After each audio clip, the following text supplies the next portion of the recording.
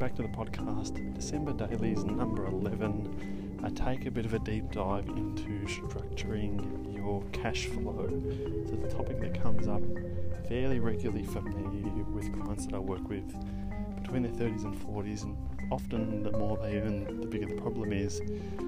But we have a deep dive into separating the money coming in versus the money going out, so that you have some level of control over it, can start to plan and start to move forward. Hopefully there's a lot of value in this one for you.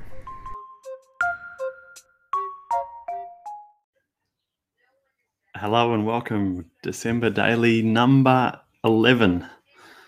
I'm James Wrigley, if you didn't know, but you probably know if you're tuning into this. It's just gone live. There's a bit of a lag between me speaking and it actually popping up on LinkedIn. So if anyone does jump on and join me, thank you for doing so. Let me know you're there. Say hello, give us a thumbs up, and let me know where you're watching from. I've just had a bit of a mad scramble to set this up. I'm at my parents' house today. Today is the first kind of official day of the Christmas holiday period shutdown. Yesterday we had our final day of work, and I owe a bit of an apology, and I've failed maybe myself. I had intended to do this December Daily every day of the working week for right through until kind of that Christmas New Year period. But I didn't make it yesterday. So yesterday was our final day of work for the year, and like I guess, kind of real work with meetings scheduled and those kind of things. There's a few bits and pieces I'll jump on and do in the meantime. But nevertheless, our last day of work, and then yesterday afternoon we had our kind of end of year breakup, which we didn't think we'd be able to have earlier on. But with the relaxing of restrictions in Melbourne, we had a bit of a mad scramble to find a venue and book something. So apologies for anyone that was looking for me yesterday. The topic that I was going to cover yesterday, I'll cover today. But as I said, I had a bit of a mad scramble to set this up.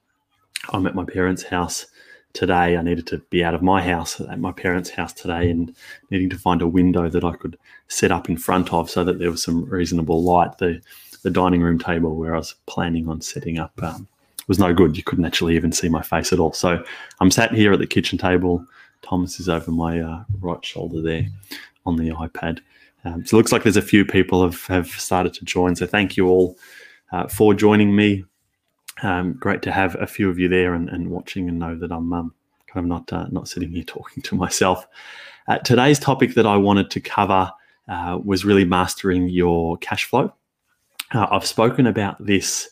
I've spoken about this topic a few times before on some lives before, but I thought I would go over it again because it's something that comes up time and time again. And I know not everyone gets a chance to watch the video that I might put out at the time that I'm putting it out. So there's no harm in rehashing it. So mastering your cash flow, as I said, it's something that comes up time and time again. I'll maybe start this conversation by saying I'm not a really firm believer in tracking every single cent that I spend or that my clients spend. I know there are others out there that do that, other financial planning businesses in particular that do that. I've tried it, not really. I haven't enjoyed it myself. So if I'm not enjoying it myself, I can't kind of expect my clients to be doing the same thing. So instead, I do things a little bit differently when it comes to encouraging clients how to manage their cash flow and how to make things work for them. Now, this is something that, as I said, it comes up time and time again.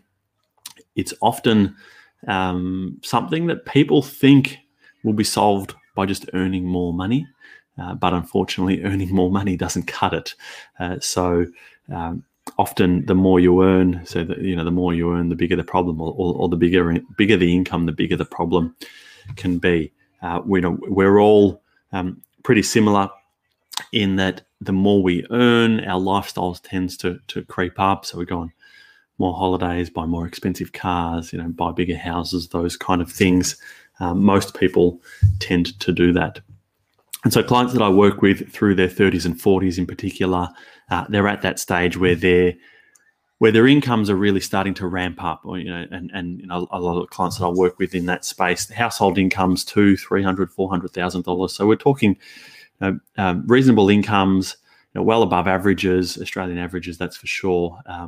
But not all, but for the most part, kind of grappling with the same problem that there's money coming in, life costs a certain amount, and really not understanding so much where it's going, and certainly not feeling like they're getting ahead at the rate that they think they should be getting ahead at.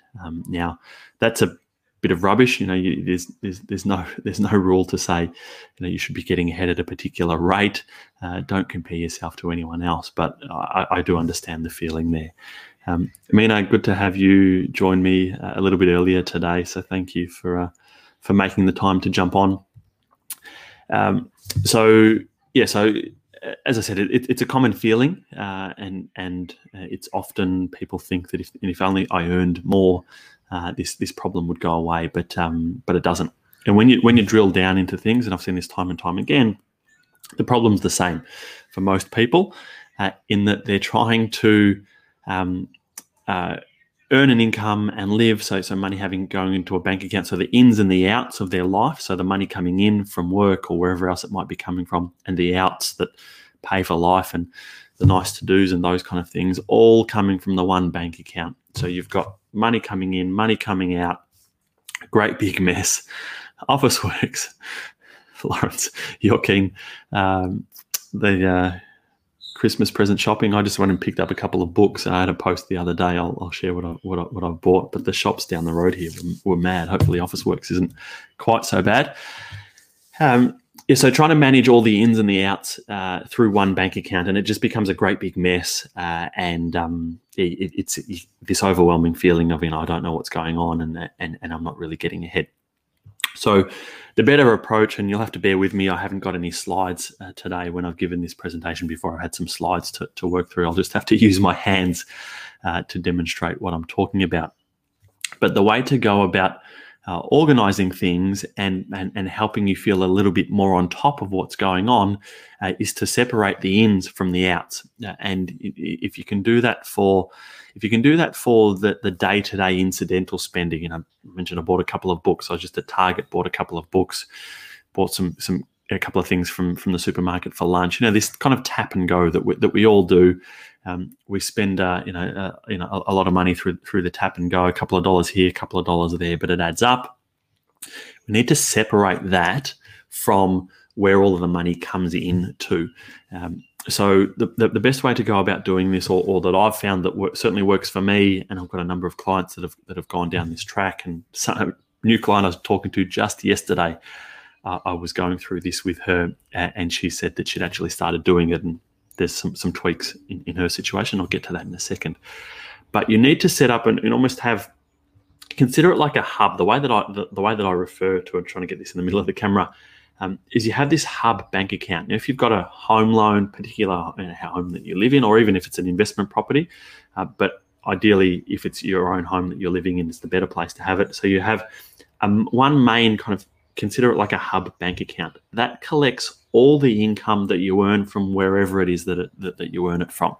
So whether that's you going to work, maybe you've got a partner that's going to work, maybe you've got some shares and bits and pieces on the side that are paying dividends, or investment properties, whatever. But you want to try and collect all of that, if you can, into this one bank account, particularly the income that's coming from work. You want all of that directed into one bank account. And then from there, so you kind of put that to the side. This is the don't touch bank account that collects all of your income, but you don't spend. The day-to-day incidental spending, like I said, go just buying some things from the supermarket. You don't spend from that one bank account. It gets all too complicated. Instead, you put that hub bank account to the side that's collecting all of the income, and from there, set up a weekly transfer to a separate bank account where you actually do the spending from. Now, that could be with the same bank. There are others that suggest having it with a separate bank, so you have that differentiation between the in and the out is actually with two separate banks, and getting money from one account to another to spend it is often an overnight transfer, so it makes it that little bit harder to spend that little bit extra. but certainly two separate bank accounts. Doesn't necessarily need to be with a different bank, but two separate bank accounts. So you've got all of the income coming into one account over here. That's where it's being collected. And then on a weekly basis, you have a certain amount of money that comes across here to the spending. Now that's going to take some tweaking to get to what is that number. But I've done this myself, and it was within a $50 tolerance. I had I got it set up, and I found early on that I was going over from one week to the next in what I was spending, and it wasn't overly discretionary things that I was spending the money on. So it was filling up the car with petrol, you're getting things from the supermarket, buying a couple of pieces here and bits and pieces here and there. So what I had to do was that I had to bump it up, and then I found that actually it was building up too much, so I bumped it down. So I've been tinkering around within this kind of $50 threshold. But you separate it out. And so what then happens is you tend to not look at this kind of hub bank account. That just collects the income. You're not really worried about spending from there, or you shouldn't be spending from there. That collects everything. The day-to-day spending is being done over here from a separate bank account, and it's really only that one that you're looking at, and you're looking at it on a weekly basis. So what this does is it completely does away with this problem that a lot of people, and myself included, this kind of trap we fall into, particularly if you pay it on a monthly basis. You get thousands of dollars drop into your bank account on one day, and the 15th of the month is the classic one when people are paid monthly.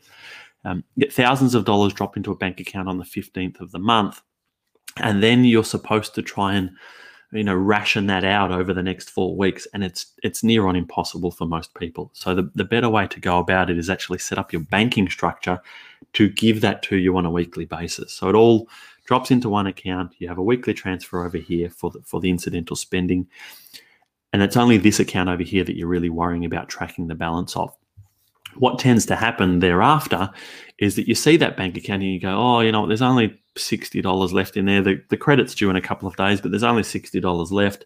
Look, I won't buy that new T-shirt, or I won't buy that new shirt, or whatever it is.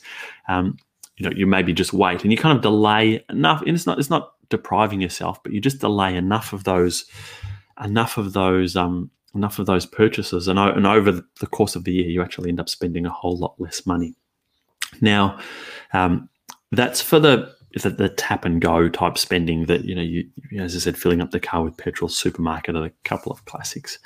Then you've got the other expenses of life that it's really hard to escape. So mortgage repayments or rent, private health insurance, car insurance, rego, possibly kids' school fees, childcare, all of those kind of things. Look, they're just expenses that come up, day after day, year after year. They are what they are. There's really not much that you can do about that unless you're moving your child from, a more expensive school to a cheaper school, or you sell one car to do away with the registration and insurance and things. There's not really much that you can do about those. Those expenses, they are what they are. But the thing is, they're predictable, and they come in year after year after year. Very, very little do they change. You might get some indexation, but very little do they change.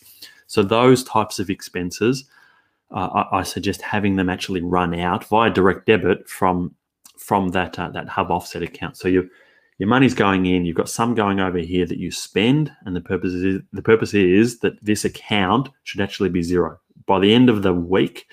This account should be zero, so that the next credit goes in. If you find that you're actually carrying some extra money in here and it's building up, transfer it back. So what I was doing, particularly during this COVID period when you couldn't do anything, you couldn't go out, there was a lot of that incidental spending just wasn't happening. I was finding that this account over on the side that I was doing the daily spending from was building up, and so each week I'd actually be transferring it back so that it was going back to zero to collect the next credit. But from this hub account, have the mortgage repayments or the rent, whatever your housing arrangement looks like, and it's where you pay the school fees from when the school fee bill comes in, or your weekly childcare fees, all of those kind of things. That there's really not much you can do about them. The expenses, they are what they are, and they just come out of there. But you've got the money there, and they're just going. So that's the way that I suggest that most clients set up their banking arrangements. If they're coming to me saying, and through our initial discussions, we uncover that there's very little control over where the money's going. That structure itself means that you're not having to do the whole spreadsheets and accounting for every single cent, but you're using your banking structure to set things up. Now, where people can start to fall into a bit of a trap is that they get halfway. They do that, set up all of that banking structure, which is great, and from there, still operate on a credit card. So you've got cash that's over here that you're spending, the tap and go on a day-to-day basis, but then buying, maybe bigger items. Maybe you're buying that T-shirt or that shirt or whatever it is, putting it on the credit card and then saying, "Oh, I'll just deal with that," when the bill's due. That defeats the whole purpose. If you're going down the track of setting up this banking structure to be operating from cash, which is the better way to be going about it, then going and buying things on Afterpay and having the payments coming out, or going and buying things on your credit card, defeats the whole purpose, and you start to lose control of it all again. So what you need to be doing is setting this kind of thing up, and then actually leaving the credit card alone and not spending on it. Or if you are spending on it, it's the electricity bill and it's the rates and these kind of things that come in, that are just regular, and you're paying them off from that hub account. So you're not doing any discretionary spending through the credit card, because that's where this whole structure starts to unravel and it becomes practically pointless. The extra add-on that you can do, and this is something that I've done personally, I took last week off doing these lives. As I said, I was going away with my family, and so I took the week off. We went away on a holiday. Something that I used to really struggle with was having, there'd be a certain amount of money in this hub bank account, and it would slowly grow, and it was great. I'd feel really good. Then we'd go and book a holiday, we'd pay for some airfares, or we'd book some accommodation or whatever it was that we're going to do. And this hub bank account would have some big withdrawals out of it, and all of a sudden the balance would look a whole lot less. And that, I started to feel really bad about that. Not that it stopped me from going on holidays, but the feeling of, I don't have quite that same safety net, that same fallback that I thought I once had. So the add-on to this spending, having money going off for the day-to-day spending, is that setting up, what I've done personally is set up a separate bank account where, again, there's another weekly transfer goes across into there that pays for our holidays. So whatever it is that I think we might spend, and it's a set amount that goes across on a weekly basis, so that there's money building up there. And for the most part, that's building up through the year. We don't go on that many holidays. It's building up through the year, so that when the time comes that we decide, let's book a holiday for in the middle of winter and go up north or something, paying for the airfares, paying for the accommodation, those kind of things, are actually coming from this holiday account where I've been adding a weekly amount to. So again, as the money goes out of that holiday account, I don't really worry, because this hub bank account where I see all of the money, and I say, look, this is the fallback if I couldn't work or whatever reason, there's money there that we can get by on. That's not having these big chunks of money taken out of it. That's just sitting there. It goes up on a monthly basis when I get paid, slowly goes down as these weekly transfers are going out to the holidays or the spending. And so that account broadly stays the same, marginally goes up from time to time, and we just spend the money from the holiday bank account. So that's completely done away with my worries about, hey, this what I thought was a bit of a buffer we had there all of a sudden disappears or takes a big hit when we go on a holiday, because that money's kind of in my mind almost being spent on a weekly basis. It's going off into this other bank account that I know is for holidays and will be spent at some point. And so when we're contemplating going on a holiday, all we need to do is look at this bank account and say, well, how much is in there? Is there enough to pay for airfares? Yes. Okay, let's book them. If there isn't, well, no, we can't book some airfares now. We need to wait another couple of weeks or whatever it might be until the bank account's built up to a level where we can pay for the holiday. So that's the I guess the structure. Just recapping that, there's this kind of main hub. It's an offset account to my home loan, but a main hub where my pay goes into, my wife pays goes into. So suggest for others to do the same. Have all of that income falling into one, and then have some separate bank accounts where there's a weekly transfer goes into the weekly spending, and in my case, there's another bank account where it goes across, a weekly transfer goes across that we use for holidays. It's pretty simple, pretty easy to set up, and has made me feel a whole lot more on top of the income. And clients that I've got that are doing this, it's making them feel a whole lot better. managing the cash flow is one of the foundational elements of then, doing some of that longer term planning for the 30 and 40-year-olds. Retirees, it's a little bit different, but for the 30, 40-year-olds that I deal with, it's one of the fundamentals that we need to get underway. Lawrence, you added a further comment there, getting school supplies for your son going to year 7. Tough. Now I need to dig deep. You'll have to work a little bit harder too if you've got school fees to pay, but certainly getting in early with the school supplies. And my brother Simon is watching on Facebook. You'll know this kitchen well. Might see you a little bit later if you're coming over. It is Wednesday and you're probably not at work. So that's me for today. December Daily number 11. There's a few of you that stuck with me for most of that, so thank you.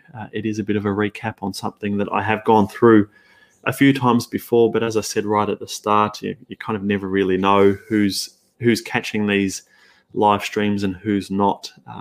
And it is I think a worthwhile topic to go over again. It's a conversation that I have regularly, particularly with new clients as I'm meeting with them. It's a conversation I have regularly.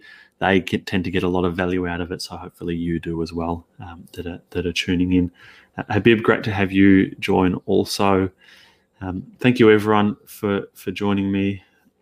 Mina, it seems like an interesting concept. Yeah, look, it's interesting. It's not that hard to move to, but it's this idea of separating the ins from the outs. If it's all going through one bank account, it gets far too hard to actually see where the money's going and have any type of control over it. So you need to separate it, particularly if you're earning, you're being paid on a monthly basis. We're all the same. Humans, we just can't deal with it. We get this great big lump sum. We feel really wealthy for a week or two. Then all of a sudden towards that last week and a half before the next payday, a lot of people are kind of scratching around saying, where's all the money gone? There was thousands of dollars there a few weeks ago. And all of a sudden now there isn't. So really need to separate that out so that you can smooth across the year your spending. Works even better if you're in a job where you receive bonuses. So a lot of my clients might receive a quarterly bonus or an annual bonus, and that's when their payment in that pay period is a whole lot higher. It might be tens of thousands of dollars higher in that one period. And if that's dropping into an account where you're trying to work from, it's where you're trying to do the day-to-day spending from. It's a recipe for disaster.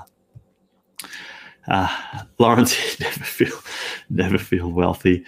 Mina, what if you're being paid weekly or on a fortnightly basis? Look, if you're being paid on a weekly basis, well, then it kind of tends to do it for you.